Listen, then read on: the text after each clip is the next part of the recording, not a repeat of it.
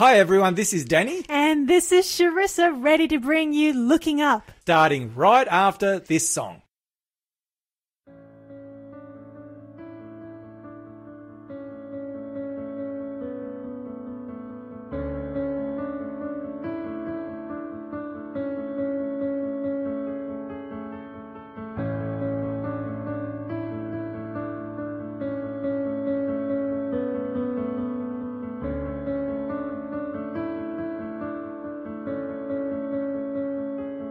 What is this?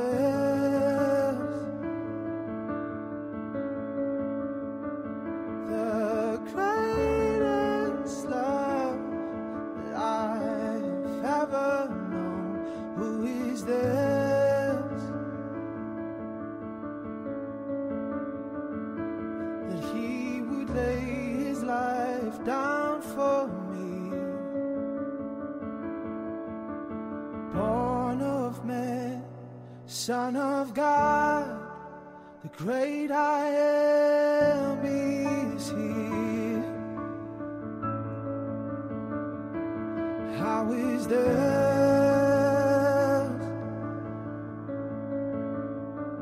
that you restore my life?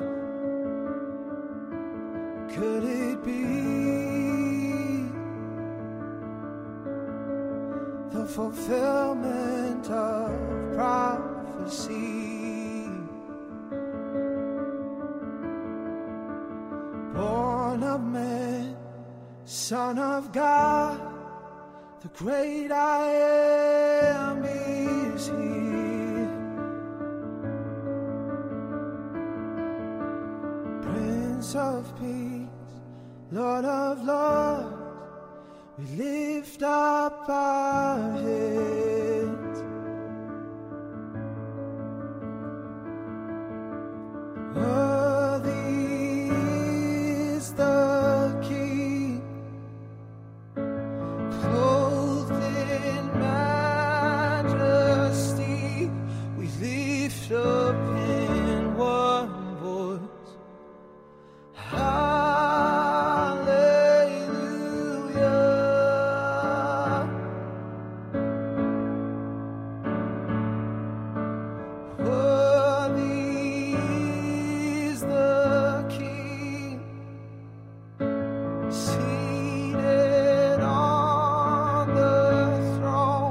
Shout out in one voice, hallelujah.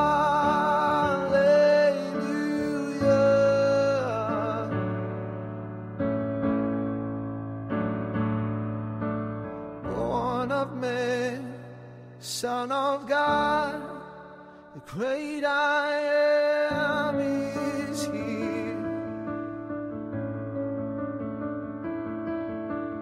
Prince of peace, Lord of lords, we lift up our heads.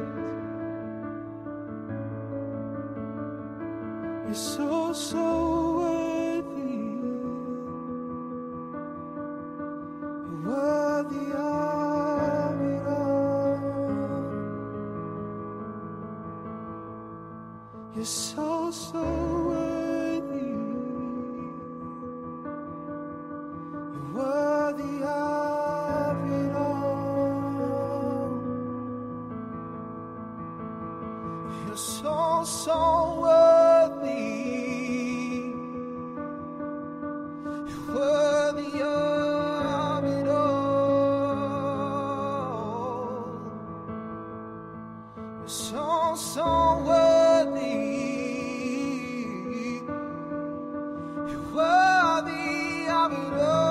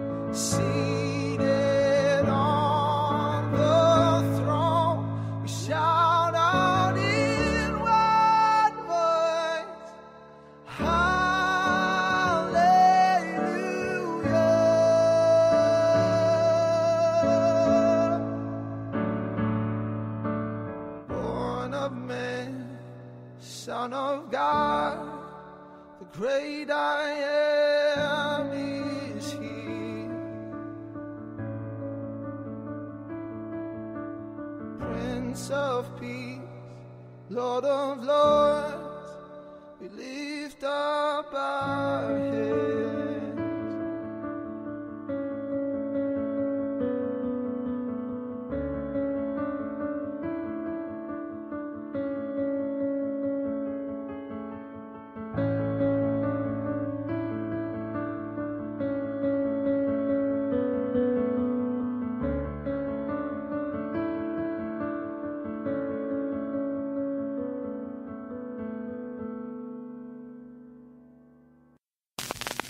Jesus, I lift my eyes to Jesus. You are the one who calms my soul, because in storms you stand in full control. Death looks like an empty grave. Fear looks like a giant slain. Trials look like gifts of grace when I look to Jesus. Like a sunflower, keep your eyes on me. I will give you life. I have set you free. Good afternoon, everyone. This is the Looking Up program. My name is Charissa, and we are coming to you live from our studio here in, well, it's a very secret place. It's here in Top secret. Is it Morisset, Currambong? Or anyway, we're coming to you from a good place in the Newcastle Hunter region area. In Australia. We are in Australia somewhere. We're here. That's the main point. You thought Pine Gap was top secret. Faith FM is beyond that. Anyway, I'm joined, as you can hear, by the wonderful Pastor Danny. The crazy Pastor Danny. The crazy Pastor And the Danny. wonderful Shell. Oh, yeah, absolutely. Who's our producer, and we're so glad that you are joining us for another journey. It's going to be an epic adventure, as it always is. We've got lots of exciting things to talk about, lots of wonderful things to reflect on as we study the Bible together as well. Today, after we have our moment on current events, I think you might have some pretty good stuff to talk about. We have got some earth-shattering headlines, huge.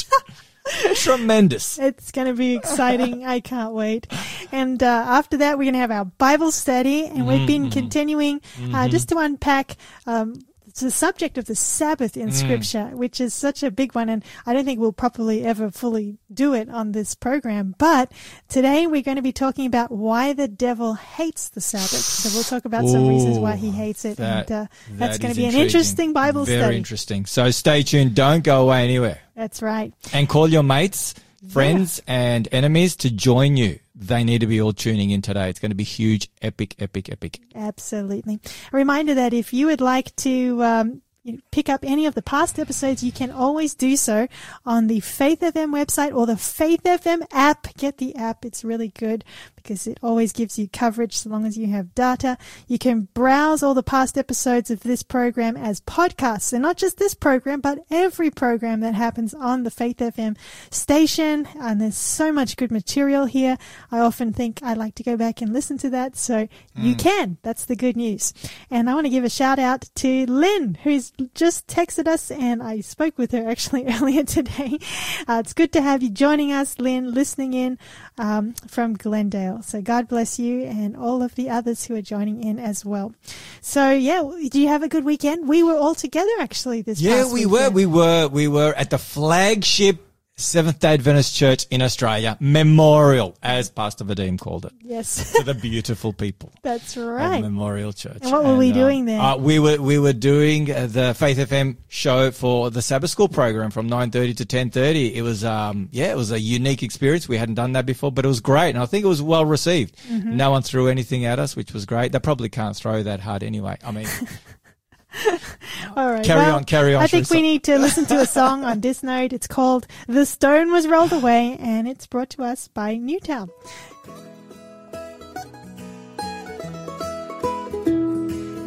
took him down from Calvary's tree.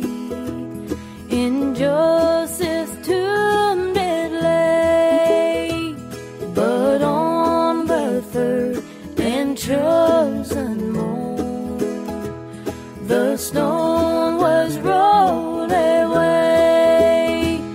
Thank God, the tomb is dark. He is not there today. No grave could hold the Son of God. The stone was rolled away.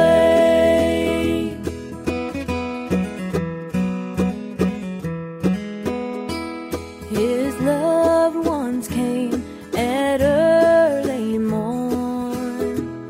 One dressed in white did say, why seek ye him among the dead? The stone was rolled away.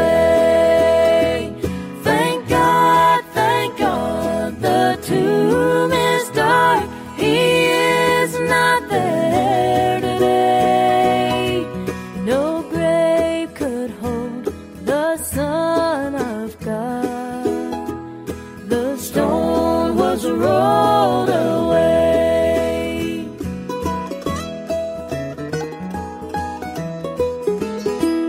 As Mary wept beside the tomb, her tears fell down like rain. But oh, what joy when he appeared and softly spoke her name. Thank God, the tomb is dark. He is not there today. No grave could hold the Son of God. The stone was rolled away. That was Newtown bringing to us The Stone Was Rolled Away. And I'm so glad that the stone was rolled away, and you should be too, because Jesus is risen and he is alive forevermore. You're listening to the Looking Up program. And before we continue, just want to let our listeners know that there is a giveaway today, but there's only 7 copies of it. So you want to be listening for the code word, which we'll release a little bit later in the program.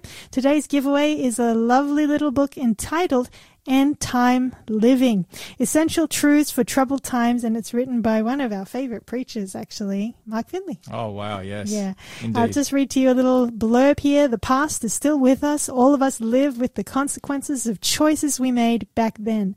What choices are you making today, and how do you want to live your life in the future?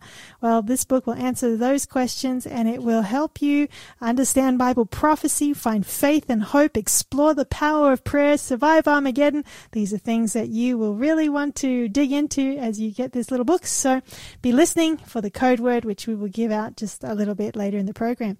But at this point, Pastor Danny, where would you like to take us as we reflect on these current events that cause us to want to look to Jesus even more? Amen. And yes, you are right. The more we see world events pointing to these final movements in human history, the more we need to be looking up. And so there's a lot to cover today, and I'm not sure how much of it we will get to cover because we want to move into our Bible study time. But we're going to look at some news items making news here in Australia to begin with, from a prophetic point of view, and then also we're going to take a look at what's taking place in the United States. There has been a very interesting 1 hour plus speech by the one and only Donald Trump. Is that right? To the Religious Broadcasters Association gathering there in Tennessee. And so fascinating rhetoric coming out of his mouth that we want to cover from a biblical prophetic point of view. He probably doesn't have any idea some of the things that he was sharing and how prophetic they are in nature. But let's start off with our own backyard. This story was sent to me by my sister, Lydia. Oh, yeah? Yeah, so she's probably listening right now. She might be listening, and she sent this through in a text message. It was I should tell everyone the number. Oh, yeah, do that. 0488817624 is our studio number if you want to send in a comment or anything like that. Yeah, so she sent this Instagram link, story, whatever you want to call it. I'm not on Instagram. I don't even know what you call it. Anyway, regarding what had just taken place in Queensland, and that is the Supreme Court there in Queensland had made a decision, the judge had made a decision that Queensland's mandatory COVID vaccines order was unlawful. I did see that. Yes, so that's the first we have had in Australia. That's groundbreaking, and they're not quite sure how that's going to go. So I did a little bit of looking into that. Just wanted to make sure my sister was not sharing with me some fake news, because, it's out there. Because this was tweeted, I guess, by a senator, Senator Rennick. He tweeted that. He said, vaccine mandates have been ruled unlawful. It's been a long time coming, but today a little bit of justice has finally been served. And he goes on and says, congratulations to the brave police officers and paramedics who stood up to the tyranny of the state government and their minions who violated people's human rights. So anyway, that was from Senator Rennick. So I figure, the guy should know what's true and what's not. But anyway, so I did a bit of research, and sure enough, according to an ABC story that highlighted this, a Queensland judge ruled the COVID-19 vaccine mandate for frontline workers was unlawful. What comes next was the question in the title. And so this is going to be really interesting to see how this all plays out. This campaign was funded by Clive Palmer. He was one of the key funders of this campaign. Apparently, Clive Palmer says it cost him about $2 to $3 million in legal costs, to bring it to this point. And so, so we'll have to see where things go. This was Justice Glenn Martin who made this ruling, saying that the policy of the Queensland government breached part of the Human Rights Act. So it may have been a bit of a technicality. I don't know, but either way, that decision was made. So now, what happens now? Will they be seeking compensation? Will there be reinstatements? I don't know if these paramedics and police officers have been reinstated or not. I'm not quite sure. The Queensland government is wondering what to do next, whether they're going to appeal this or not. Is this going to, this has set a precedent here in Australia. Will other industries in other states follow? We don't know where this is all going to go, and how will this impact other potential pandemics. So there's a lot at stake here. So we're going to watch this space, and I'm sure there's going to be a whole heap more coverage on this. But certainly, how does this connect with Bible prophecy? Well, I truly believe, regardless of what stand you take or don't take on the vaccine, I've been very clear. The stand that I took, mine was a pro-conscious, pro-choice stand. I was never either for or against. I never spoke out on either. I made my own choice, but I was respectful of everybody's choice, and I didn't, have anything to say to anyone, regardless of what their choice was. I was always pro-choice and pro-liberty of conscience, because I believe God has given us the liberty to choose freely what we will do with our bodies, and how this impacts our health, because I believe that spiritual health and physical health are entwined. They are connected, because God made us in his image as holistic, four-dimensional beings. That's right. Physically, spiritually, socially, mentally, to grow in all those ways. So anyway, I don't know what your thoughts are on that, but it's going to be interesting to see where that goes and how all this develops. Yeah, no, it's very interesting. And I'm glad you were able to share that with us. It's nice to have this sort of research coming out after the stressful time. That almost 2 years. 2 years, a very stressful time that many people had during that time. And, God willing, it won't happen again. But with the way things are going, I anticipate more interesting times ahead. Well, that, we've got just at the World Economic Forum this year in January, the World Health Organization, the the chief. Can't remember what's his name. Tedros, I think it is. Yeah, something. I think it's Tedros. He said it's not a matter of if, it's a matter of when. And they're calling it Disease X. Disease X. Yeah. So they're saying Disease X is on the horizon. How far on the horizon, we don't know. What kind of impact it will have, we don't know. So these kind of rulings really, I guess, help prepare governments, certainly here in Australia, as to how to respond, because this was kind of... It was brand new to everybody. The first time in 100 years that we had a pandemic. That's right. And the world had changed an incredible amount since, 1918, 1919, when we had our previous, worldwide pandemic. And so, as politicians kept saying, there's no rule book. We don't have a rule book. So we're sort of just going with what we believe is best. And so, there have been, I'm sure, lots of learning. So we need to be praying, but certainly liberty of conscience is going to be the key item at the end of time. We know that. And in that book that we continually promote, The Great Controversy, chapter 35, that is the springboard of that end time section. Liberty of conscience threatened is chapter 35. I was actually listening to a little video this morning. It's by Lineage Journey. It was on the Great Controversy and the history of it. And it was actually in 1858 at a funeral on the 14th of March. It was a funeral for a little child that she had this vision. That was the first vision about this, the whole Great 2-hour vision. Yeah. Not exactly the best time to have a vision, but it was appropriate in the sense that it explains the hope that we have beyond death, beyond the pain in this world, with the coming of Jesus at the very end. But I was interested because on the 14th of March, something very different is taking place, that the New South Wales Parliament will be debating, at least this is what the plan is, to debate a bill that's called the Equality Bill. You've done a bit of research on this now. You've got your head around it. Do you want to share? Well, I have, yes. I had heard whispers in connection with them, but I did not understand the severity of this bill.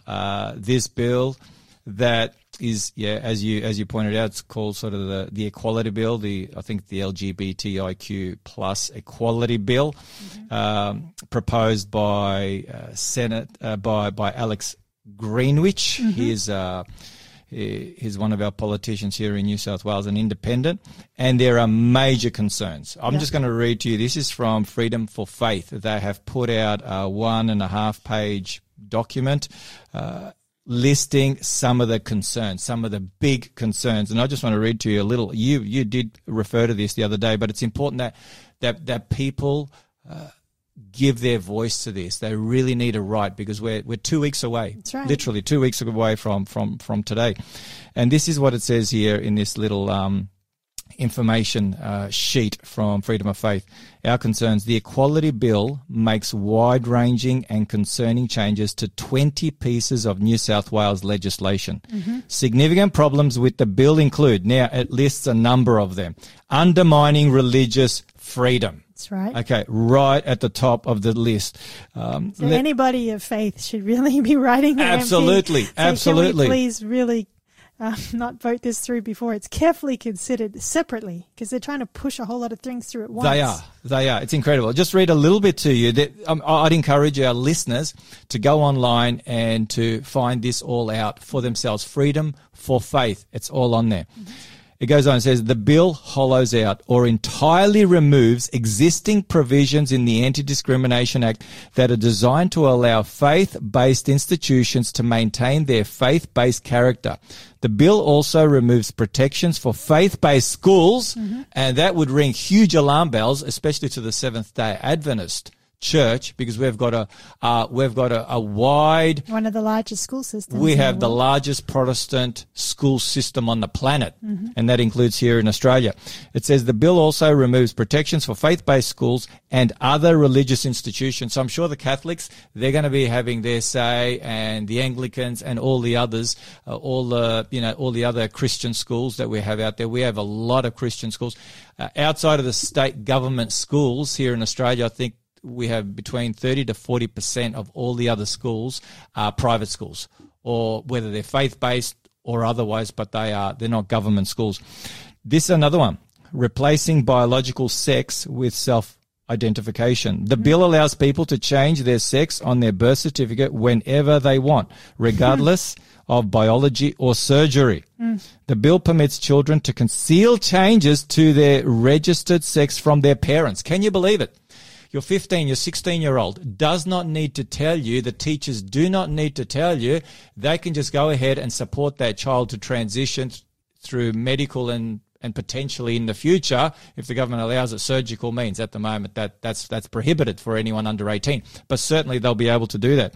Now, further it goes on and says, this places also women's only spaces such as refuges, schools, prisons, and places of worship at risk, because they will be forced to treat people according to their newly declared sex. So you could have, males walking into female toilets at church, wherever. And so this is of great concern. I'm just going to read because we're running out of time, and I don't want to sort of go on and on with this. There's so much. Commercial surrogacy. The bill allows and assists the commercialization of surrogacy, including paying disadvantaged women in third world countries to bear a child who is then taken from them and brought to Australia. So that's a concern for many. Subverting the parent-child relationship, which I just pointed out, and I won't take the time to read the entire section here, but I've kind of alluded to that already. Promoting prostitution. The bill protects sex work under anti-discrimination law, making it equivalent to protected attributes such as race and disability, and goes on and on with that. And basically the conclusion is this bill needs to be rejected in full. The legislation is 50 pages long and makes over 80 changes to 20 different pieces of legislation. Yeah. So, yeah, it's a disaster. It is, I would say, in my humble opinion, the worst bill when it comes to religious freedom that we have had in Australian history. Wow. And that's saying something. Absolutely. It's huge. But anyway. Well, I would encourage our listeners to act on this as well. And I know there's a website that really was helpful for me to find the details to contact my local MP, and it's contactyourmp.org.au. You go there, type in your suburb, and it brings up all that you need. Look, we should listen to a song now that lifts our spirits. It's entitled We Have This Hope, and it's brought to us by the Emmanuel Quartet. So let's enjoy this. Then we'll have the news, and we'll be right continuing these discussions. We have this hope that burns within our hearts, hope in the coming of the Lord. We have this faith that Christ alone imparts, faith in the promise of His word. We believe the time is here when the nations far and near shall awake and shout and sing, Hallelujah, Christ is King.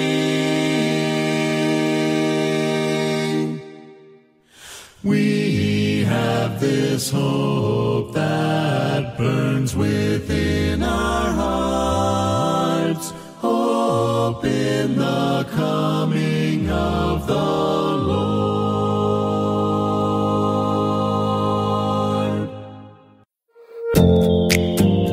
Hey everyone, you're listening to a repeat of our live show, Looking Up. That's right. And if you think this is good, you'll definitely want to tune in on Wednesdays at 3:30 to join us for the live event, because you can actually participate. There's a free giveaway that you can claim. You can text in your questions and prayer requests. Live is so much more fun, so catch you then.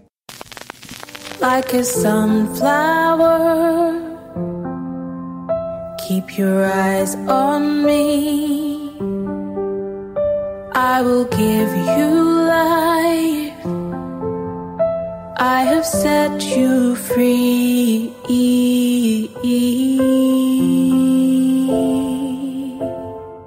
And we are here live on the Looking Up program. It's good to have your company. It's come time for us again to remind you about the giveaway that we have.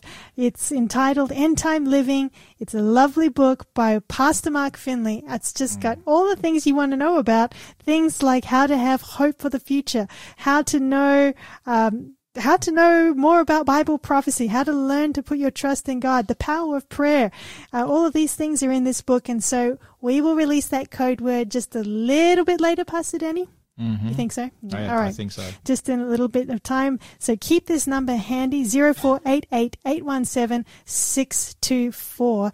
And you'll find that coming useful when it comes time to get the prize. If you're one of the first 7 people that do so. And look, Mark Finley, he's just a very godly individual that I had the privilege of working under and learning. Pretty much everything I know about evangelism and running evangelistic programs comes from my 6-week crash course with him. Well, if that's Melbourne, all you know a lot. 2007. He's a wonderful evangelist. Oh, yeah. He's like one of the best of the best. You know, Absolutely. praise the Lord. Very humble guy. Yeah. You've met him, I'm sure. Have Yes. you? Yes, he's just a lovely guy, a wonderful committed Christian, but he's also a brilliant author. Mm-hmm. He is a brilliant author. I love the way he thinks, like when he puts it down in paper. It's very logical. It's very much like me. It's just incredible. Yeah, I know. That's what you wanted to say, but you kind of just didn't get it out there in time. So anyway. Well, you got it out there. I just got it out there. Now, just to finish off on what we were talking about. Yes, let's do that. Okay, religious liberty. That is the reason why we're spending so much time is not only does it impact us in the here and now, but this will impact us at the end of time. In fact, there's going to be a pendulum swing whereby religion will be legislated, and the ones who will be pushing that will be people of faith, believe it or not. At the moment, people of faith are being persecuted. But the day is coming when the people of faith will be at the head of the queue, persecuting others of faith. You're talking about the mark of the beast. Yes, crisis. I am. So we're going to be talking about that, from now till time. Jesus comes, because that's the direction that we are heading. But excuse me, sorry, that's the Milenkov. Yeah.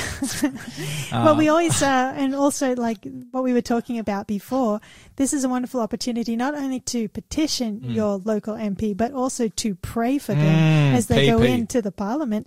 I think you shared this actually and reminded us of this text on Sabbath, 1 Timothy 2:2, but I'll just read it maybe from verse 1 and 2. It says, "Therefore I exhort, first of all, that supplications, prayers, intercessions, and giving of thanks be made for all men, for kings and all who are in authority, that we may lead a quiet and peaceable life in all godliness and reverence." Amen. So this is one of those wonderful opportunities. And if you read verse 3 and 4, the reason why. "For this is good and acceptable in the sight of God our Savior, who desires all men to be saved and to come to the knowledge of the truth." So the reason why we need to pray for our politicians, who are the ones who are putting together these laws, is so that we can continue to share the good news of the gospel. That is why Paul is encouraging us to pray for kings and for prime ministers and for premiers and for all of our elected officials. The extension of our freedoms for the furtherance of God's word. Exactly, in a nutshell. Now, just to tie all this up, this was an interesting email that came through from Michelle Pearce. She is the CEO of the ACL, the Australian Christian Lobby, and we've had our friend Wendy several times here on our radio program. We'll probably need to have Wendy come again. Well, as in we need to tune into her again. We need to do another interview with her to get an update. And anyway, this is what Michelle shares. She says, "Pressing on my mind and in my prayers is the sustained and accelerating assault on religious freedoms around our country. There is a domino effect taking place where one by one states and legislators are bowing down either willingly or from a cumulative coercive weight to the prevailing progressive woke agenda sweeping the globe." It's interesting. She's talking global here, and we know that the pendulum will swing. We know that. And so this is all leading to that. The push to ban special religious education from public schools is the latest domino set to fall, which we cover in this week's news. Anyway, she goes on, she says, the state, and she's talking about New South Wales here, banning religion from state schools is one thing. But potentially, this hasn't happened yet, but it's, there are those who are pushing for it. But the state reaching across to cancel religion in religious schools is an altogether more sinister development. That's what we just talked about. That's that New South Wales Equality Bill. Yep. Yet that is precisely what could happen if the religious discrimination bill set to be tabled in March. This is on a federal level. You remember that was supposed to be tabled under Scott Morrison, and he kept kicking the can down the road until, oops, we've run out of time. And then he tried to, put together some patchwork compromise that the Christians were like, we're going to be worse off with what you're trying to do to compromise to get the Labor Party across the line with you. It was a disaster, a total disaster. Anyway, I'll leave Scott Morrison alone. He's just left Parliament. So we'll leave him alone for the time being. It says, let me start that again. Yet that is precisely what could happen if the religious discrimination bill set to be tabled in March leans towards the dictates of the Australian Law Reform Commission's review recommendations. Check this out. So this is like on a federal level. Christian schools will no longer have necessary protections to make hiring decisions based on their ethos and faith. This could easily be extended to all Christian organizations. So not just the schools, but right across the board. And, and she goes on and she talks about some of the other disturbing things that are taking place here in Australia. So there is this, global push, as she puts it, to bring in laws that are anti-God, anti the Bible, anti-morality, and certainly anti-religion and anti-faith. And so Christians, and not just Christians, but people of faith, are being pushed in a corner. And you know the old saying, you push someone into the corner, you keep poking that bear, what's going to happen? It's going to bite you. It's going to bite you. I don't know. Is that how the saying goes? Well, I don't know, but it's not going to end well. It's not going to end well. Don't go poking bears unless it's a koala bear, and then don't even poke the koala. They're too cute. But you know what? They can really scratch you. Can they? They can really scratch you, yeah. Don't mess around with koala. They've got those claws that go climbing up the trees. I mean, that's true. Everything in Australia wants to kill you. You remember that story from up in Cairns? Yeah. Remember the stinging tree that I talked about that got me? Even the tree got you. Even the tree stung me. I was hospitalized because of a tree. Seriously. This is not doing good for our international listeners. No. Well, I mean, there's a whole bunch of Toros up there in Cairns and, up there in the Daintree where I got stung in the Daintree. And I remember chatting to a couple of Toros from Europe, and they're like, everything in Australia wants to kill you. The animals want to kill you. The plants want to kill you. Everything wants to kill you. And I'm like, yes, that's because we want to keep the population down. We don't want to become like Europe and North America where there's way too many people. We're trying to keep the population down. I hope they knew you're joking. Yeah. I hope they did.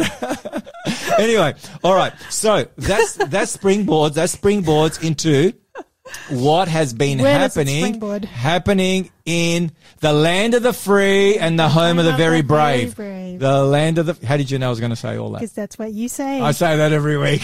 The land of the free. All right, let's go to the man who is huge. And he's coming closer and closer to securing the Republican nomination. Yeah. And I mean, the Trump is resounding. The Trump is about to sound. Resounding, yeah. Lift up the trumpet and loudly. No, let's quit that. So that's how you sing. Shelley's all excited. She's got her Trump flags on her front lawn.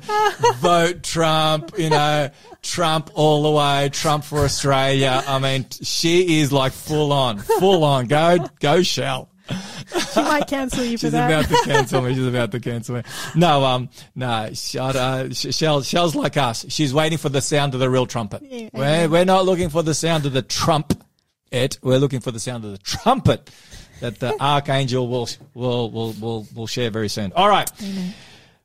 February 23, 2024, was it? What day was that? Last Thursday, Friday? No, on February 22. Okay, February 22, that was last Thursday. The one and only Donald Trump addressed the National Religious Broadcasters Forum or convention there in Nashville, Tennessee. He was invited to address this massive gathering where all the who's who of the radio and television Christian broadcasters gather there each and every year for their convention. You know, it's 3 or 4 or 5 days, and they share resources, they listen to speeches and whatever, right? It's like huge. I'm not sure why they didn't invite us. You know, we're broadcasting, but I don't know. Maybe I missed the email. We're huge. We're huge in our own eyes. That's for sure. How many listeners have we? Anyway, it's interesting that Nikki Haley, she was invited to address the gathering as well as Joe Biden, and they refused. You know, they didn't want to go for whatever reason. Who knows? Anyway, but Donald Trump, he was there, and even though he was late because there were problems, getting into the airport because of the weather, away he went. And I am telling you, my friend, he literally was speaking words that are in this book, The Great Controversy. Really? Tell us about this. Absolutely. And he was, you know, that 2025 presidential agenda, okay, that we've talked about. Yeah, Project 2025, where that 900-page document is to be handed to the incoming president, who the Republicans are hoping will be a Republican. And from the first day of his tenure on January 2025, he's got his marching order. He doesn't have to ask what to do, how to do it, when to do it. It's all there in those 900 pages. Yep. Okay. Basically, he was sharing from the script. This was just absolutely mind-boggling. Let me just share with you a little bit of what he had to say. Okay, are you ready for all this? I'm ready. And it's like over an hour. It goes for over an hour. So I watched the whole thing. But basically, what he was saying in a nutshell was that he had given the Christians a lot of power during his first presidential period, those first 4 years from 2016 to 2020. He said to them, what I have given to you during those 4 years is nothing compared to the power that I am going to give to you when I am re-elected on November 5 or whatever it is. That's amazing. He says, you haven't seen anything yet. You are going to have power. That sounds like Trump. This is right. Those words sound like He's like, Washington is not to tell you what to do. You as Christians are to tell Washington what to do. Wow. Literally, he used language like that. He said he was the first president to attend the March for Life rally in Washington, D.C., the first one. And he talked about the importance of pro-life. He said he's gonna do away with this gender business in sports. Really? Men are going to be playing with men. Women are going to be playing with women. Biology is what's going to count. He says you're going to be getting more and more of the Bible. He's going to put in place laws to protect Christians. He says the left, he calls them the lunatic left. He says they're communists, they're fascists, and so on and so forth. He says he's going to drain the swamp of all that. He talked about the 300 federal judges that he appointed and the 3 Supreme Court justices that he appointed.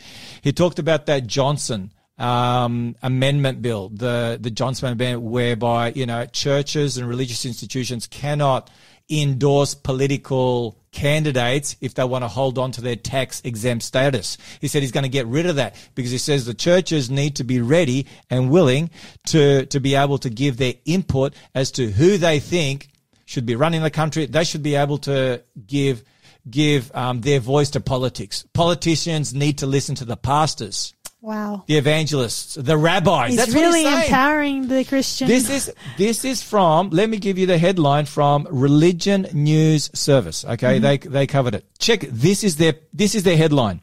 Trump promises a revival of Christian power in speech to national religious broadcasters. Amazing. In a packed hotel ballroom in Nashville, the former president pledged to bring God back into the public square and restore a country he said has fallen apart since he left the White House. Well, we know he's going to say that. This is what he said. He says, if I get in, you're going to be using that power at a level that you've never used it before. Can you believe it? This is what he's saying. With your help and God's grace, the great revival of America begins on November 5. Wow.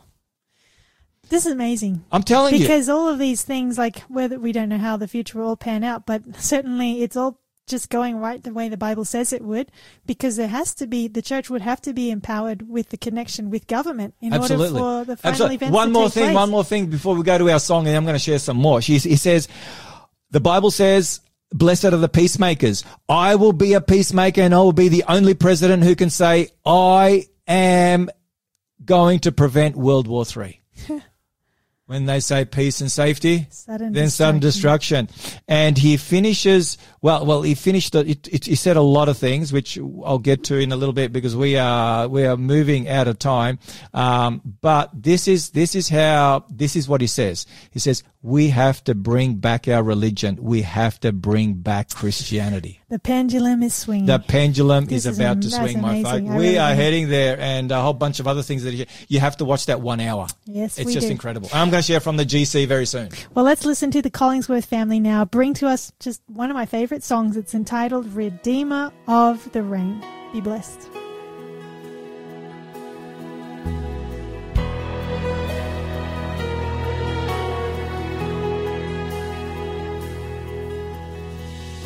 Who doesn't wish for sunny days? That the sky above us would never turn gray. But life isn't always sunshine. We have times that leave us asking why. And when the clouds roll in and tears begin to fall, there must be a reason for it all. Redeemer of the rain, the Lord will never waste our pain. He brings beauty out of brokenness and hope to our heartache. Healing out of every hurt that invades our shattered world. We never walk through trials in vain. He's the Redeemer of the rain.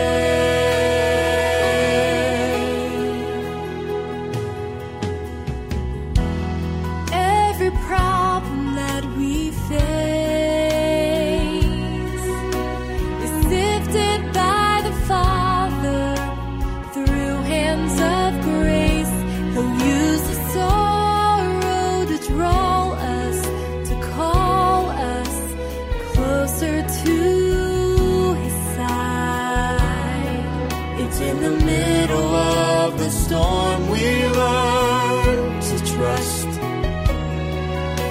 that He is always watching over us. Redeemer of the rain, the Lord will never waste our pain. He brings beauty out of brokenness and hope to our heartache. Healing out of every hurt that invades our shattered world. We never walk through trials in vain. He's the Redeemer of the rain. Dark days we walk through. They leave a path for others, leading them to the Redeemer of the rain. He brings beauty out of brokenness and hope to our heartache. Healing out of every hurt that invades our shattered world. We never walk through trials in vain. Oh, we've known His mercy long enough to say He's the Redeemer of the rain.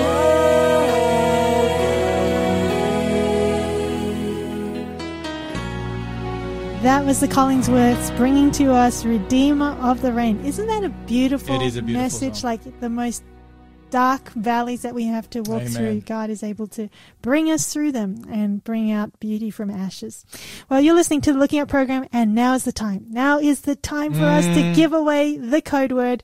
If you're one of the first 7 people to text in this code word, you receive the book End Time Living by Pastor Mike Finley. A beautiful book, and you'll be blessed by it. So the code word is, drum roll, LU24 Jesus. That's right. So you text that in, LU24 Jesus, LU number 24 Jesus, to this number 0488 817 624. And if you're one of the first 7 people to do so, this book is coming to you. LU24 Jesus, again the number 0488 817 624. Amen. Well, we were Amen. talking about some just amazing things that you were sharing from Donald Trump at the National Broadcasters, is it convention? Yeah, the National Broadcasters Convention. Yeah, that in was Nashville, amazing. Tennessee. And because the United States is front and center at the end of time in Bible prophecy. We know that from Revelation 13. We know Yes. that this lamb-like beast that begins speaking like a lamb, putting in place laws that are very much in harmony with Scripture, very much in harmony with Jesus Christ, Yeah. who ensured there was a separation between church and state. Give to Caesar what belongs to Caesar. Give to God what belongs to God. Mm-hmm. This power will speak like a dragon. And who's the dragon in Bible prophecy? Well, and if you look at the previous chapter, it's Satan. It's the devil and Satan. And what does the devil and Satan major in? Does he major in freedom of conscience, freedom of religion? No. What does he major in? Everything that's Coercion the and deception. opposite of God. Exactly. So that is where we're going. And it's interesting that at this convention, they had hats, and I was sharing this with my friend Shell, and she was like, "No way!"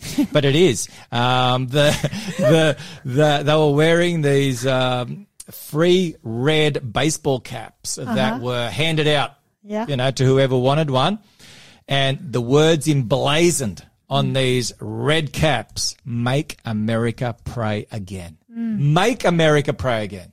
Wow. I'm telling you. Revelation 13, sister, you have to read Revelation 13. We can't just zip past this. Revelation 13, and if you could read beginning in just 11 and 12. Let's find out about this Make America Pray Again. Revelation 13, 11 and 12. So this is talking about the United States of America. Then I saw another beast coming up out of the earth, and he had 2 horns like a lamb and spoke like a dragon. And he exercises all the authority of the first beast in his presence and causes... So what was that word? And causes. Is that another word for make? Yes. Force? Yes. Coerce? Yes. Carry on, sister, And carry on. causes the earth and those who dwell in it to worship the first beast whose deadly wound was healed. Wow. Yeah, that is amazing. Because all true worship is never forced. It's never forced. It's a love response to God. It just comes, if it's not Behold, voluntary, I it's not stand. really worship. What is did it? Jesus say? Behold, I stand at the door and knock. knock. If anyone hears Hears my voice, voice and opens the door, I will come in. God, Jesus is a gentleman. He doesn't force himself into Exactly. anybody's life. He's waiting to be asked. exactly. So really, really fascinating. And like I said, I'd encourage our listeners to go and watch it. It's online. It's there on YouTube. I'm definitely going to look just it up. just Google Donald Trump speech to NBC.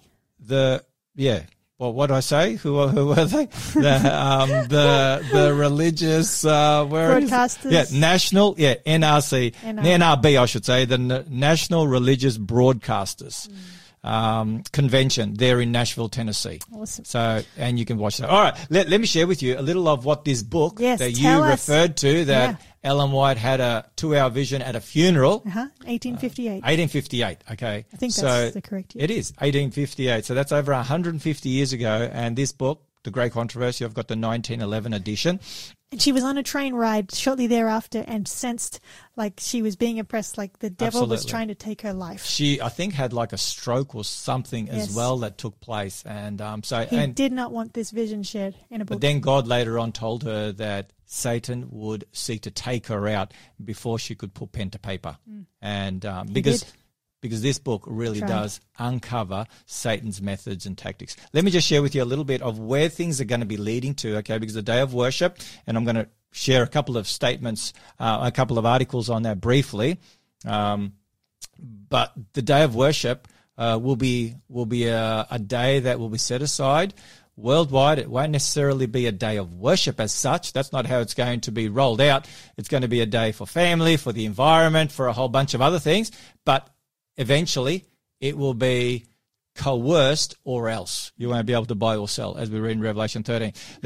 And this spiritualism, that's going to be the glue. That's going to be the game changer at the end of time that I believe is going to bring the both sides together. Both the left and the right are going to come together through the miracles, the signs, and the wonders that are beyond dispute, because both will be brought to believe that this is from God. So let me just share with you a little here on this. It says, those who honour the Bible Sabbath will be denounced. This is from Great Controversy around page 590, 591. What chapter?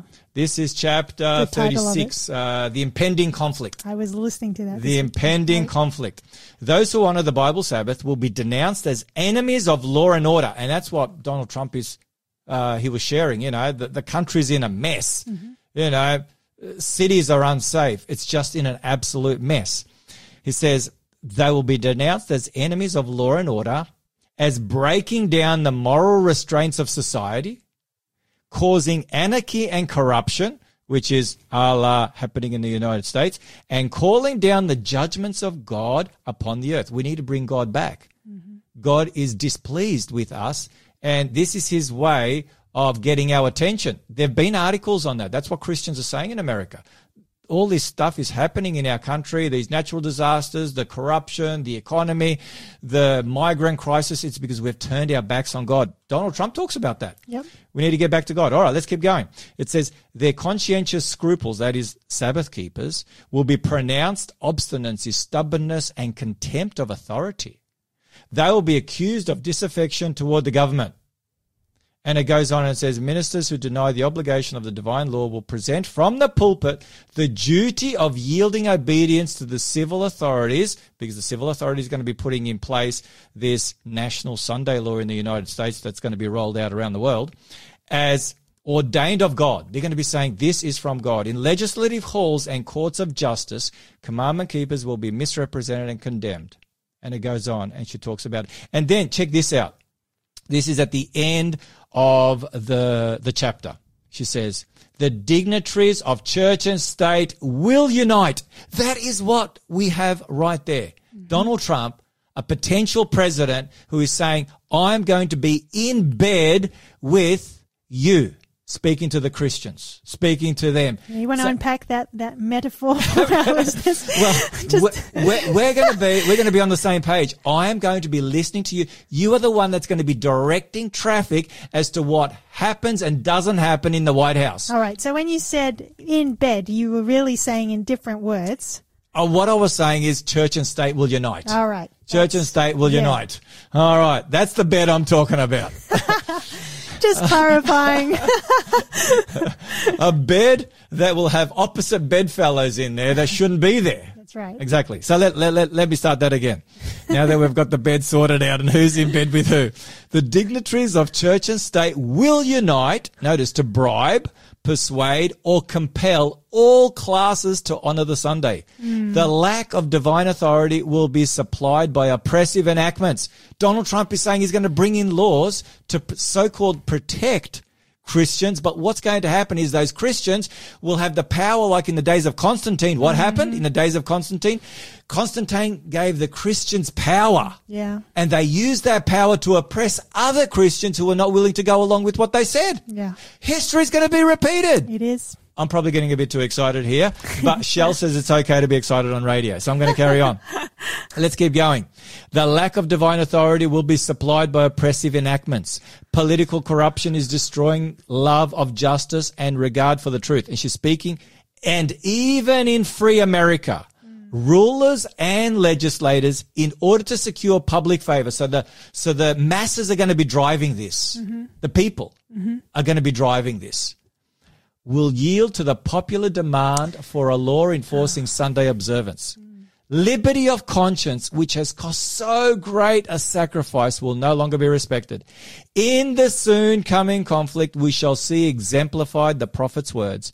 The dragon was wroth with the woman and went to make war with the remnant of her seed, which keep the commandments of God and have the testimony of Jesus Christ. Revelation 12:17. That's amazing. Whew, And that's written when? That was written in 1911, as in this is the edition, but this is from that It's over 100 years ago. over 110 years ago. This is from that 1858 vision. Okay, this 1858. The first book came out, I think, in 1884. Okay, the next one was updated in 1888. That's when that first Sunday law bill was proposed by Senator Blair, which was rejected. Yep. Even the amendment to it was rejected, so it was rejected twice. And Seventh-day Adventists were one of the lead campaigners in bringing the objections to the government there in America that rejected it. And so 1888 was the second edition. Then we've the third edition, I should say. Then in 1911 we have this edition. So this is it's phenomenal, and so you've got that taking place now. Oh boy, we only got 3 minutes. Okay, I've got to really scoot along here. So Donald, and he talks about Israel. He says, I'm going to put Israel back on the map. And Christians just love that. There was applause. That's because of their understanding of Bible prophecy. Exactly. They believe it's all going to be happening there in Israel at the end of time. That's where the epicenter of Bible prophecy will be. That will usher in the coming of Jesus. And we know it's in America. They've got it all wrong. We're going to do Bible study. We're going to do Bible study up the on Sabbath study, and then we're going to go there. All right. So let me, and there's so many other, outfits there in America now. Here's one, Center for Renewing America. This is, another Christian movement. It's pretty huge in the United States. For God, for country, for community. You know, our mission is to renew a consensus of America as a nation under God with unique interests worthy of defending that flow from its people, institutions, and so on and so forth. It's just amazing. Then you have, Kirk Cameron. Who is that, that actor, is the actor, with this guy Glenn Beck on a radio program, and they did an interview there, and part of their interview was, Kirk Cameron is saying that the moral decline in the United States is God's divine setup for the nation's spiritual comeback. Wow. That's what he said, Kirk Cameron. On this program, and there's 400 radio stations across the United States. This was February 19, so just the other day. Anyway, that was that. And then when Christians see, there was one, this was Super Bowl, Super Bowl Sunday night. There's a Christian pastor in the US, and she's kicking a Bible on the stage. She's kicking a Bible on the stage on Super Bowl. That upset a lot of people. I'm telling you, our friend Nikita, who's here having a bit of a watch and thinking this is a crazy pastor for sure. And this is phenomenal. And this is what one former member of this Crossroads church, who I don't mind, calling out, Crossroads Church there in America. It's a mega church. This is what she said. She's a former member. She says, I used to sing on the worship team of this church. I actually sat here and cried watching this, seeing the Bible being kicked by a pastor.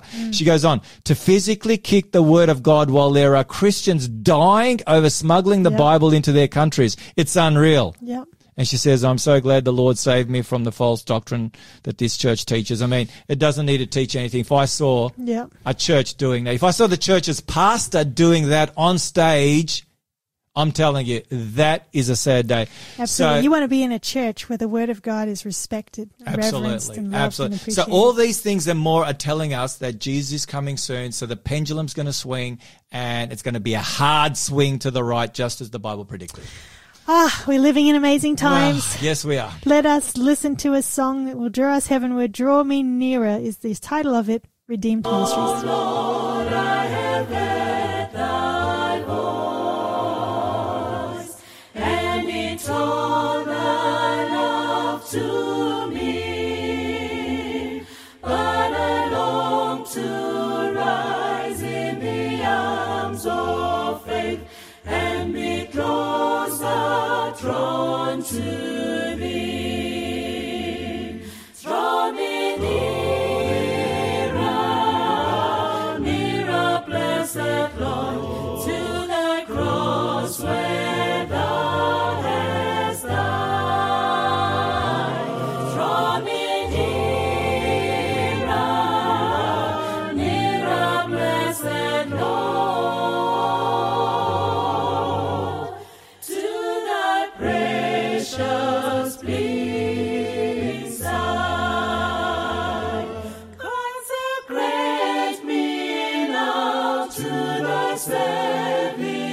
Lord, by the power of grace divine. May my soul look up with a steadfast hope, and my will be lost in thine. Draw me nearer, nearer, blessed Lord, to thy cross where thou hast died. Draw me nearer, nearer, blessed Lord, to thy precious bleeding side. Draw me nearer, nearer, blessed Lord, to thy cross where thou hast died. Draw me nearer, nearer, blessed Lord, to thy precious bleeding side, to thy precious bleeding side, to thy precious bleeding side.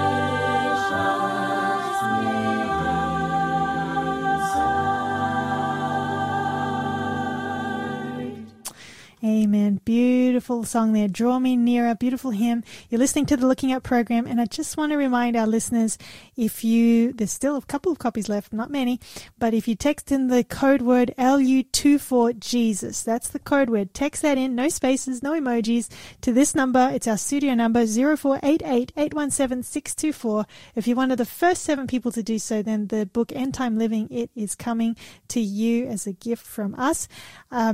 We were talking about just some amazing developments in our world, and did you want to share any final comments on that? There is so much more. We could literally spend 10 hours on this program every single week, in brief, highlighting these monumental, developments that are taking place that are telling us that Jesus is coming soon.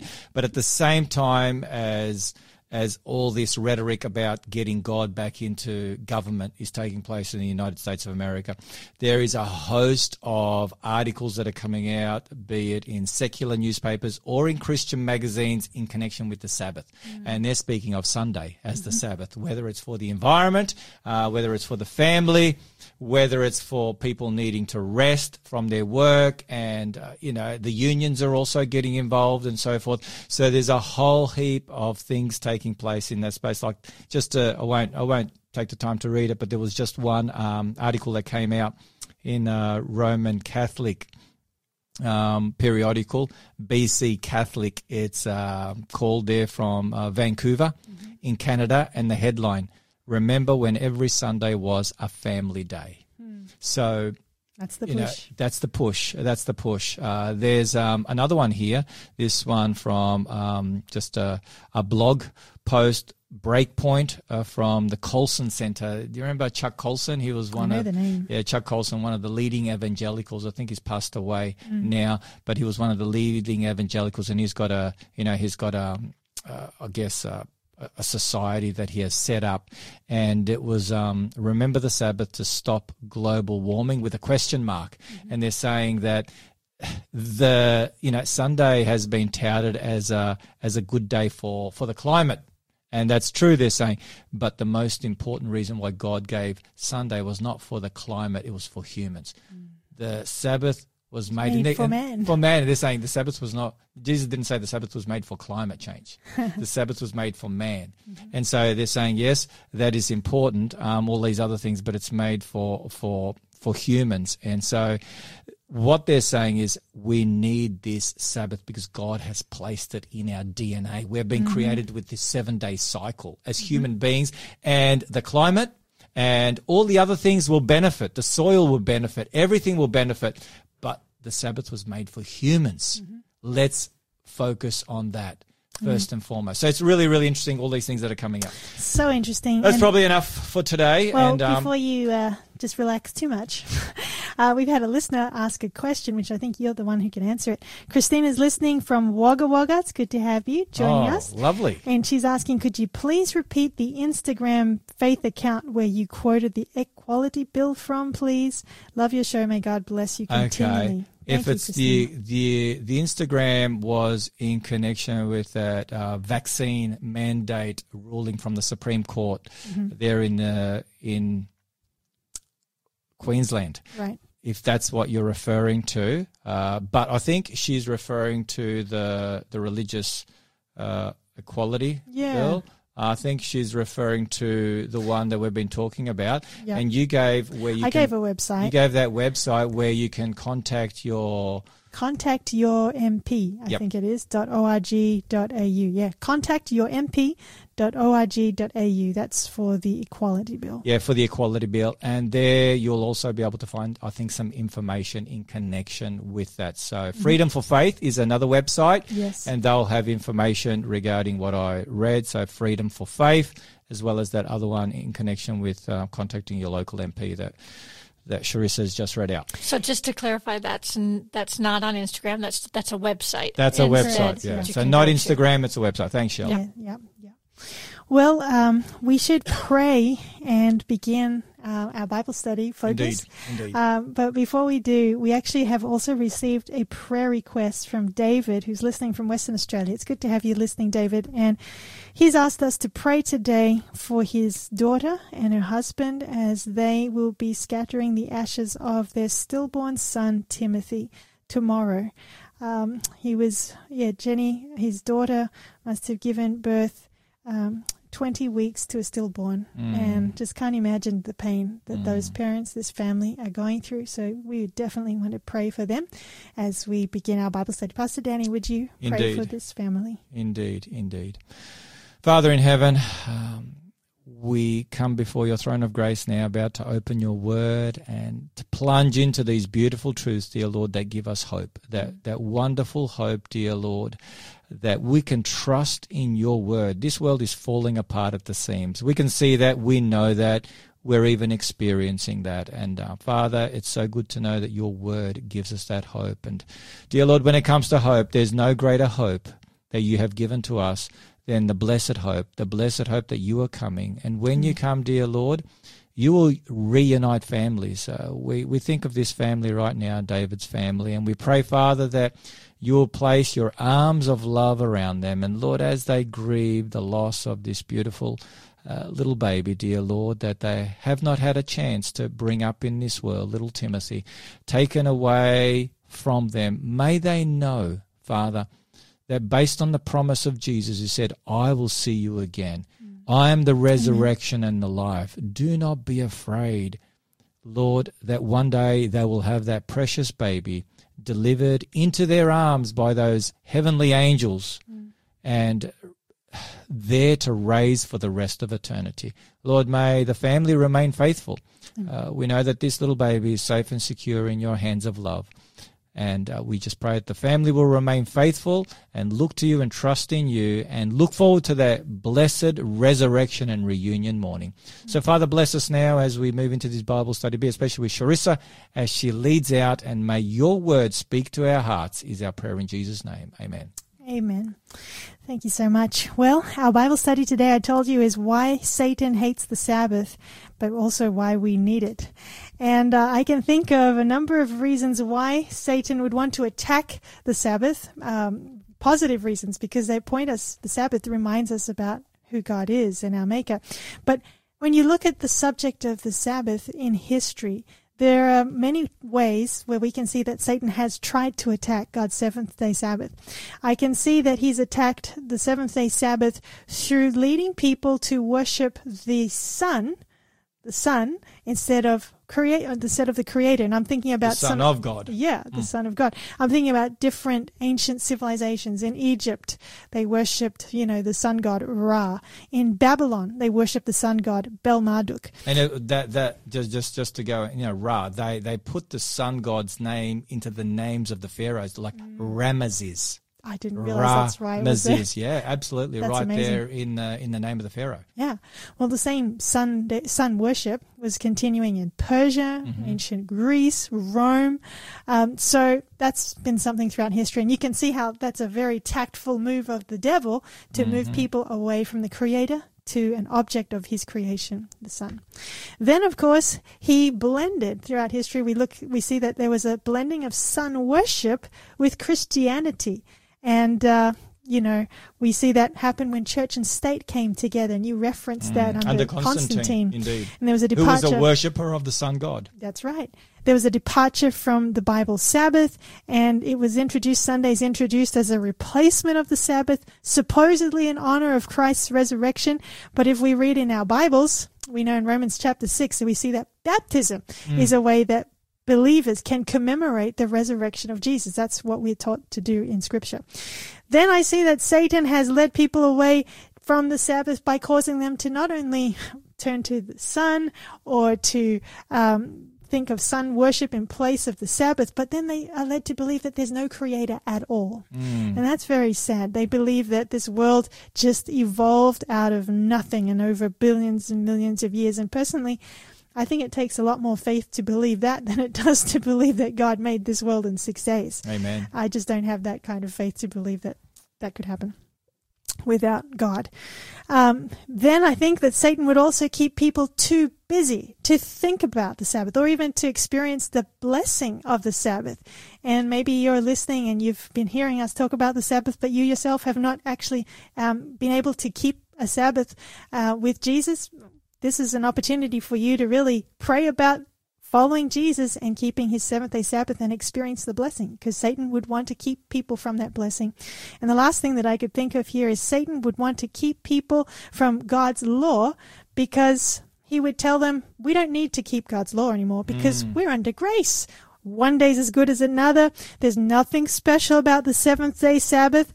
So this is all Satan's tactic. And if you look at the Christian world today, has he been successful? I think he's been pretty successful. Unfortunately, he's been way too successful. Yeah.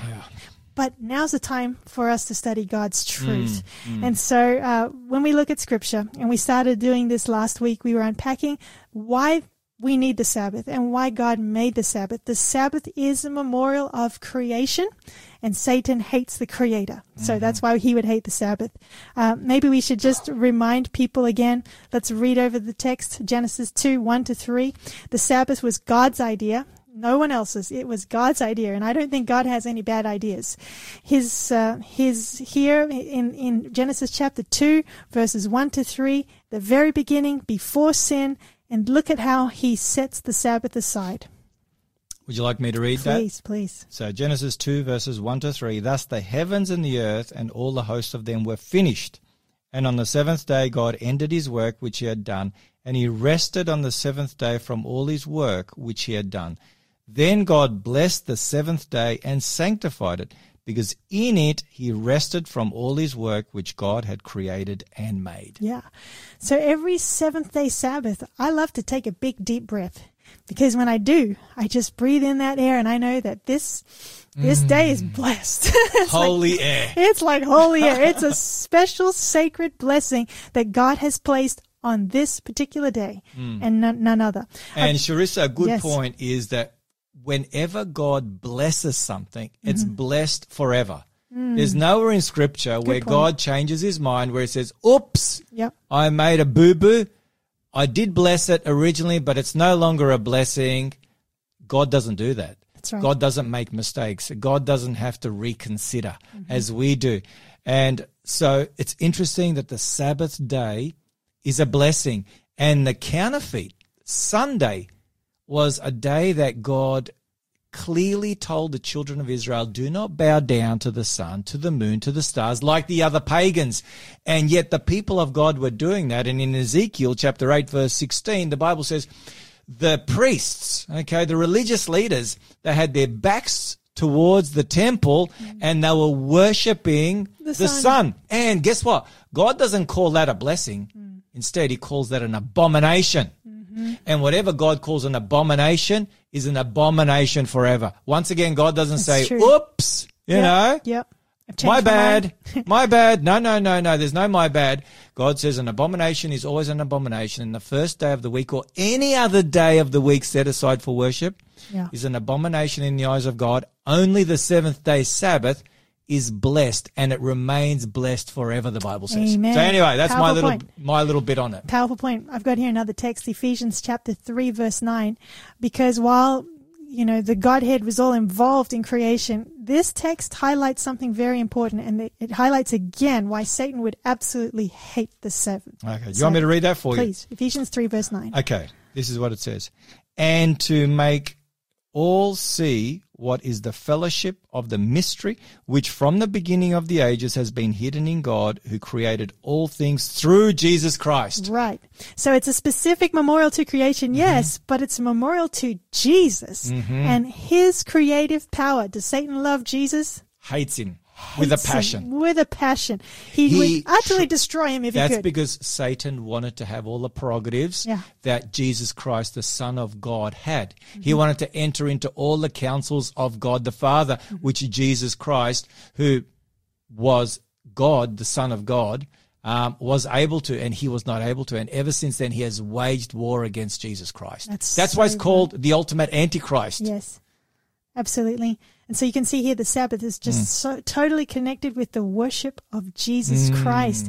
And if you look at Revelation 14, and we looked at this last week, so we don't have to go over it again, but there is, in the three angels' messages, it's like that copy-paste job from the 10 Commandments, the fourth commandment about the Sabbath. We see there that to worship the Creator, it really means worship Jesus and keep his Sabbath. Amen. There's just no two ways about Beautifully it. Put. Well, let us listen to Anthem Lights now. The invitation medley, Turn Your Eyes Upon Jesus. Turn your eyes upon Jesus. Look full in his wonderful face.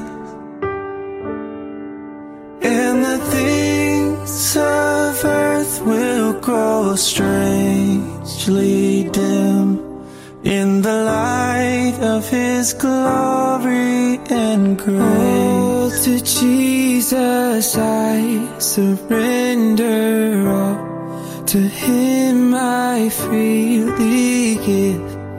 I will ever love and trust him in his presence daily live. I surrender all. I surrender all. All to thee, my blessed Savior. I surrender all. I have decided to follow Jesus. I have decided to follow Jesus. I have decided to follow Jesus. No turning back, no turning back. Though none go with me, still I will follow. Though none go with me, still I will follow. Though none go with me, still I will follow. No turning back, no turning back.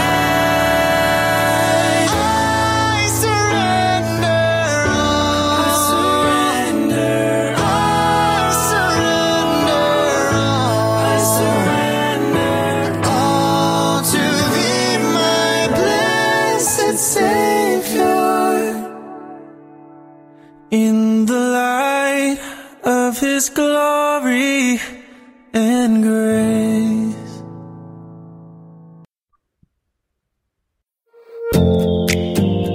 Hey Hey everyone, you're listening to a repeat of our live show, Looking Up. That's right. And if you think this is good, you'll definitely want to tune in on Wednesdays at 3:30 to join us for the live event, because you can actually participate. It's a free giveaway that you can claim. You can text in your questions and prayer requests. Live is so much more fun, so catch you then.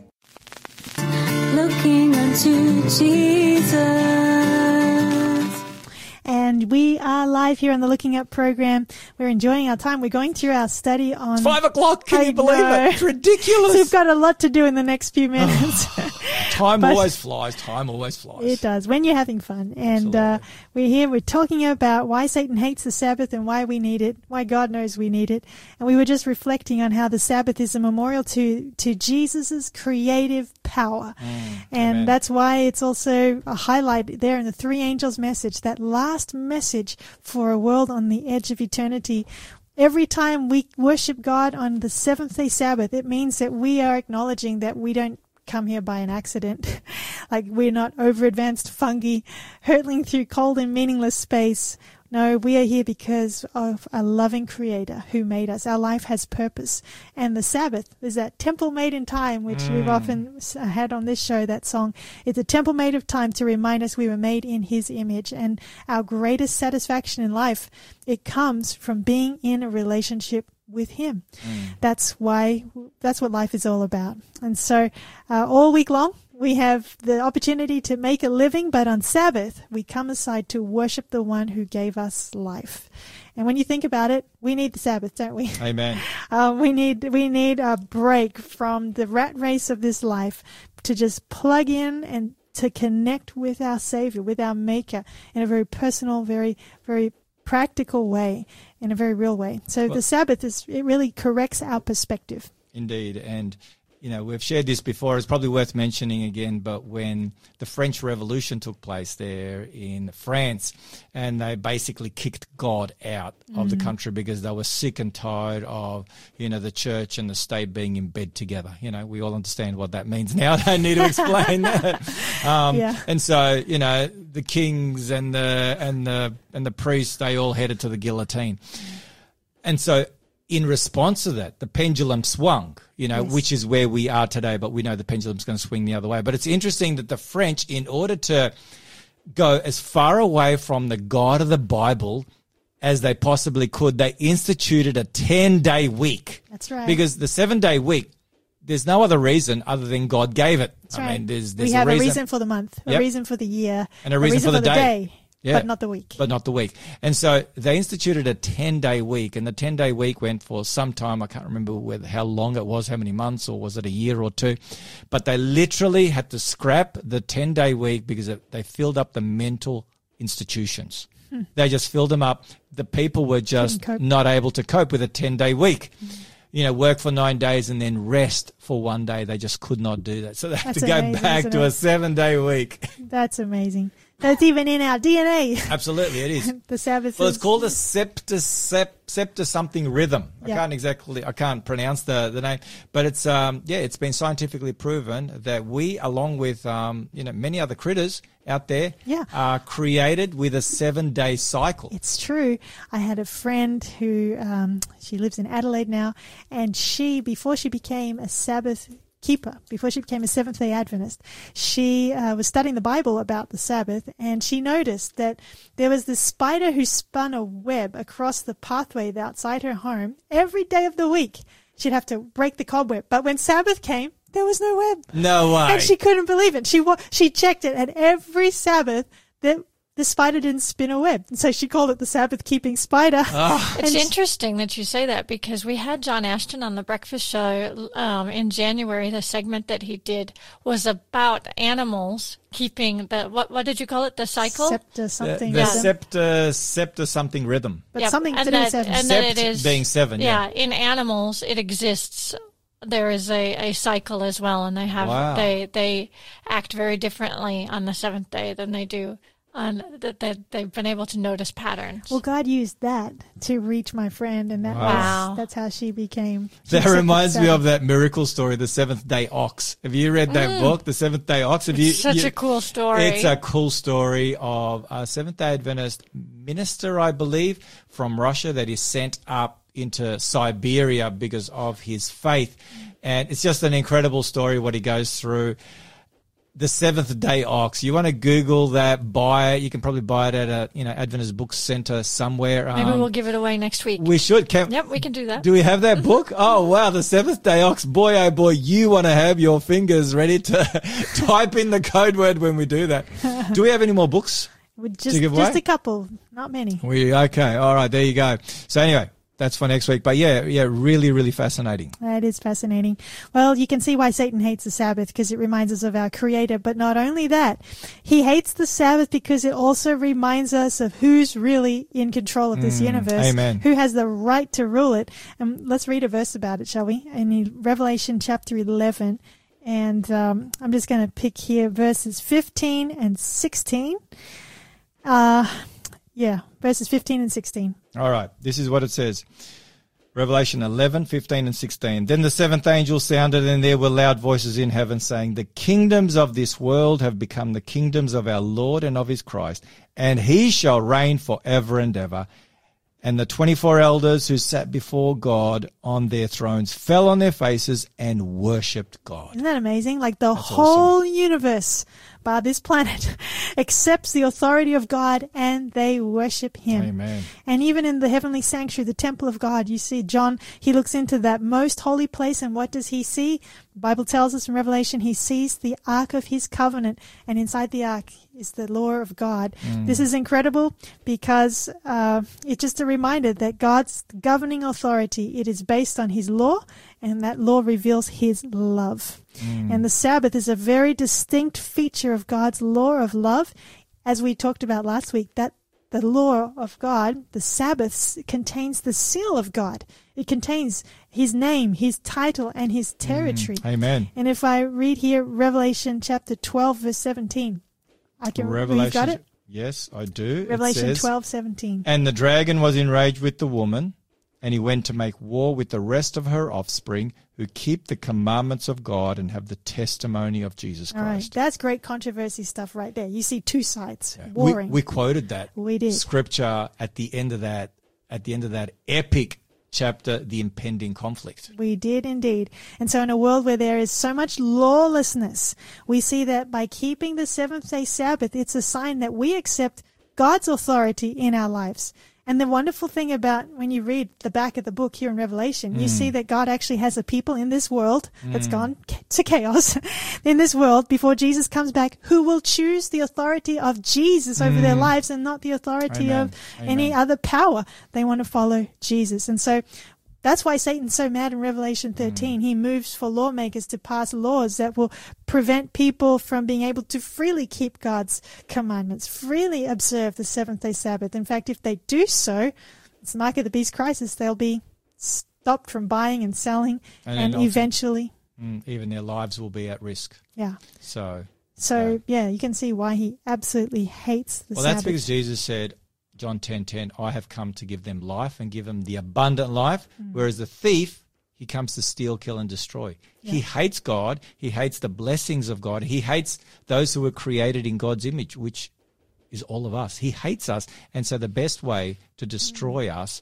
is to destroy the image of God. And part of that image of God is that Sabbath rest that we enjoy each and every day. You're going right where I wanted to go next. I must be a prophet. No. Well, I wouldn't go that far. A false prophet. But he hates the Sabbath, as you were saying there, because it destroys the image of God. Indeed. And the Sabbath is a symbol of our relationship to Jesus, personally and then corporately as the community of faith. I've just had a thought. Really? Should I share it? I don't know. Pass it through all your filters. Okay.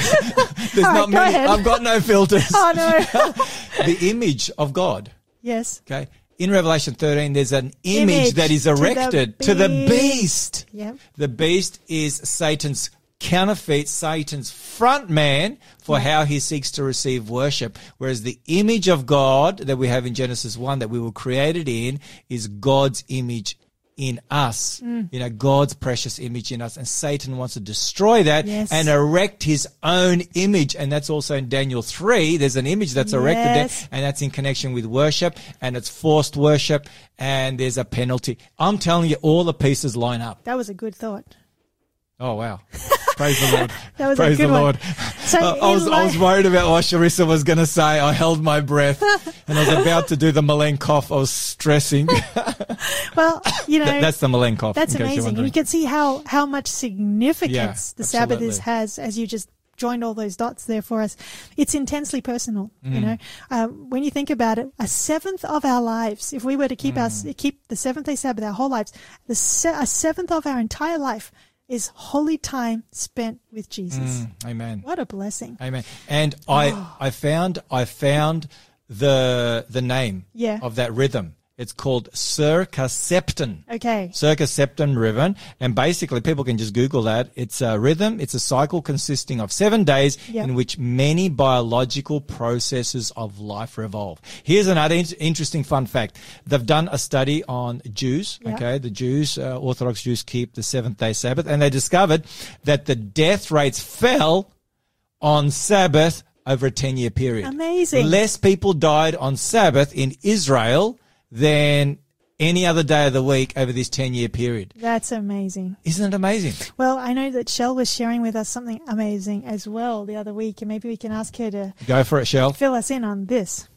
Yeah, I don't have all of the details of the gentleman who shared it, but there was a pastor that was sharing in one of his sermons, and it's kind of gone viral amongst Sabbath keepers because we've been really encouraged by it. So he was a non-Sabbath keeper, but he was just very, very blown away by the fact that the Seventh-day Adventists who do keep the Sabbath are known for living 11 years longer than other Christians, than other humans. Yep. And so he was trying to figure out why. And the average lifespan of a American person, and I don't know who else, is 77 years. And and he said if you do the math, that 7% of that 1/7. That's right. That percentage of your keeping of the Sabbath equals 11 years. Isn't that amazing? 7 times 11 is 77. So God gives us back every one of those Sabbaths that we've shared with Him. He gives us back, and we get to live that much longer as a reward, I guess. And He was seeing that as just a test of faithfulness.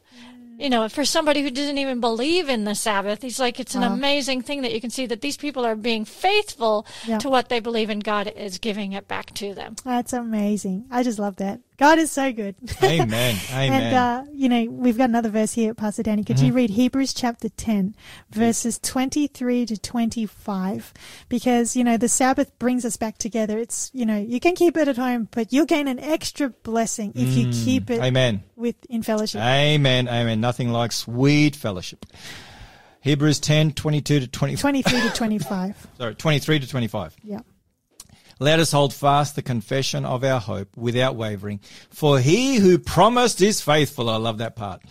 And let us consider one another in order to stir up love and good works, not forsaking the assembling of ourselves together, as is the manner of some, but exhorting one another, and so much more as we see the day approaching. Amen. So go to church on the Sabbath. And when you go to church, we should be looking for people to bless, because it's a day to inspire others. It's a day to assemble together. If you don't come together, there's just something about worshiping God with people who want to worship Him too on the seventh-day Sabbath. And then we should use the Sabbath to encourage one another, to sing hymns, to visit the sick, to bring food to those who don't have any, to sing in the nursing home, to do Bible studies, to visit shut-ins, to encourage one another on a nature walk. There's so much you can do on the Sabbath to experience the blessing. Well, let's listen to Ali and Leighton bring to us Sabbath song, and then we will continue with just these final thoughts because time is up.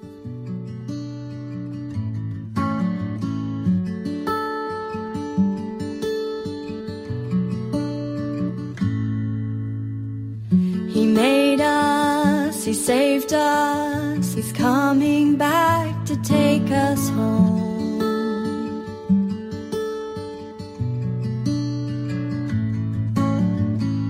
He made us, He saved us, home.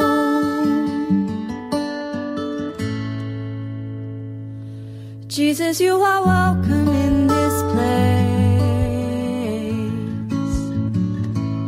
Father, you are welcome in this space. Holy Spirit, fill our hearts with grace in this palace of time and space.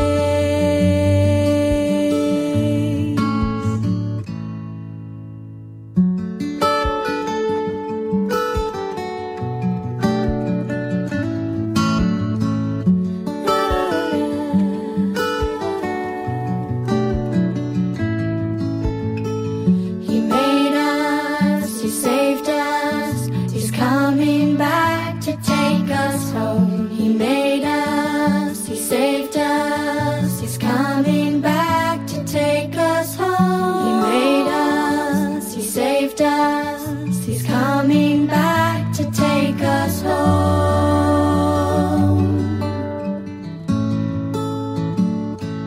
Jesus, you are welcome in this place. Father, you are welcome in this space. Holy Spirit, fill our hearts with grace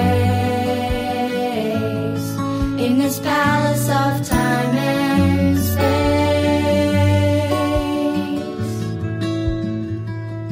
Jesus, you are welcome in this place. Father, you are welcome in this space. Holy Spirit, fill our hearts with grace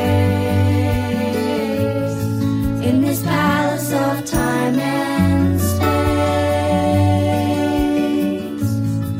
In this palace of time and space.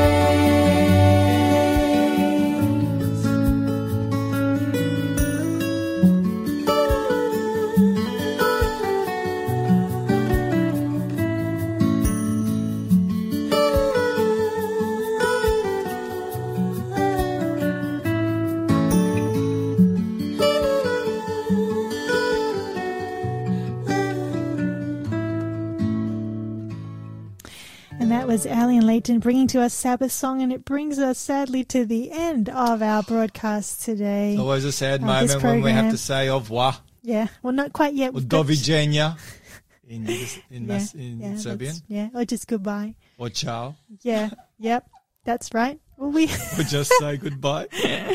yeah. Look, Adios, amigos. yeah, there you go. You're really on a roll, aren't you? Yeah, that's three that I'll quit. Oh, look, we've been talking about the Sabbath, but as we sign off, let's share some final thoughts with our listeners of things that stand out to us about the Bible study that we've been stepping through. I have one. Do you want to share first? Yeah, I've got one. Just following on from Hebrews. Yeah, we're go in ahead. Hebrews chapter 10, and encouraged not to forsake the assembling of ourselves, even more so as we see the day, capital D, approaching, which we can clearly see. So we ought to be fellowshipping and encouraging one another and praying together and studying God's word together and so on and so forth. In Hebrews chapter 4, here I believe the author being the Apostle Paul, he's quoting from the commandment. And he says, "For he has spoken in a certain place of the seventh day in this way." Mm-hmm. And God, I'm reading in verse 4, and God rested on the seventh day from all his works. Mm. So he's quoting from the fourth commandment very clearly there, and he's obviously quoting from Exodus chapter 2. And then he goes on a little later in verse 9, and he says, "There remains therefore a rest for the people of God. Mm. For he who has entered his rest," capital H, that's God, "has himself also ceased from his works as God did from his." So Christ ceased from his work. He rested in the grave. He's inviting us to rest in his sacrifice, in his gift of salvation. And that's what the Sabbath is. Yes. The Sabbath is a symbol of the gift of salvation. Do you earn your salvation? No. It's a free gift. You're saved by God's grace through faith alone in Christ alone. And the Sabbath reminds us not only of our Creator God, but it reminds us that we are saved by grace. There's nothing we can add to that through faith. Yeah. And so it's a beautiful gift from God. So, we're invited to enter into that rest. And just along those exact same lines, it's a symbol then of our faith in Christ when we keep it. Because Satan's not threatened by the fact that we don't work. Like, he couldn't care less. Exactly. But he is threatened when we rest in Christ. And he is absolutely threatened by that. Come unto me, all you who labor and are heavy laden, and I'll give you rest. Yes. Matthew 11:28. Absolutely. And I that's powerful what you just shared there. And I'd just like to share this too as we reflect on the Sabbath. You know, it's every seventh day invites us into a deeper relationship with Jesus. And we need the Sabbath. I know I need the Sabbath. We don't just keep the Sabbath, but in keeping the Sabbath keeps us. I like that. Yeah, and Satan does not want us to be kept by God on his seventh-day Sabbath through the seventh-day Sabbath. He doesn't want us strengthened by our worshiping him on the seventh day. And so we want to encourage all of our listeners. Maybe you've not ever experienced a Sabbath with people who keep the seventh-day Sabbath. We want to encourage you, go to your nearest Sabbath-keeping church and look them up, Seventh-day Adventist Church. Look up your local Seventh-day Adventist church and join them this Sabbath and experience corporate worship of the Creator God on the seventh day. There's just nothing like it. Like there's something special about keeping God's seventh-day Sabbath, and you'll experience that Sabbath blessing and that especially God infused on that day. Especially at the Hamilton Seventh-day Adventist Church. Well, actually, don't go there this Sabbath. Well, you can, but we have a church camp this week. But there will be a sermon there. Just not everyone will be there. But yes, go to your nearest church. Or go to Hamilton. the Newcastle University Church where I'm a pastor, and the Boolaroo Seventh-day Adventist Church. And we'll feed you this week at Newcastle University Church. Basically, wherever you go, whichever church you go to, you'll be experiencing a blessing by fellowshipping with like-minded believers. Well, would you close with a very quick prayer? Father in heaven, we thank you for the blessing. Bless us throughout the course of this week until we meet again. We thank you in Jesus' name. Amen. Amen. May God bless you all. Thank you for joining us. And as we part, remember that fear looks around, regret looks back, but faith always looks up. So keep looking up, and may God bless you all. Keep looking up, don't give up when there's pain deep in your heart. Keep looking up, don't give up should the tears begin to start. With a prayer, all your cares he will cast into the depths of the sea. His love is always there for me.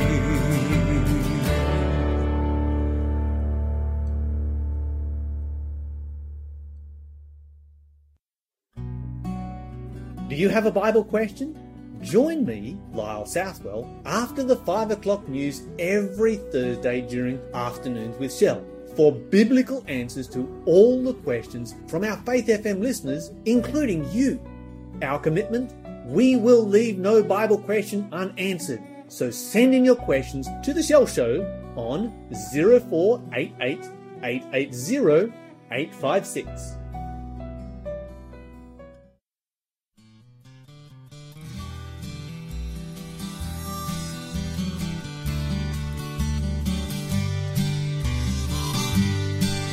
Here am I, Lord, be my master for today. Here am I, Lord, here's what he wants to hear us say. Here am I, Lord, what would you have me do? Here am I, Lord, I want to live my life for you. Prepare yourself for life in any way you can. You work for an education so you can be a successful man. But no matter how far you get in your life from day to day, it all amounts to nothing until you finally say, here am I, Lord, be my master for today. Here am I, Lord, here's what he wants wants to hear us say, here am I, Lord. What would you have me do? Here am I, Lord. I want to live my life for you.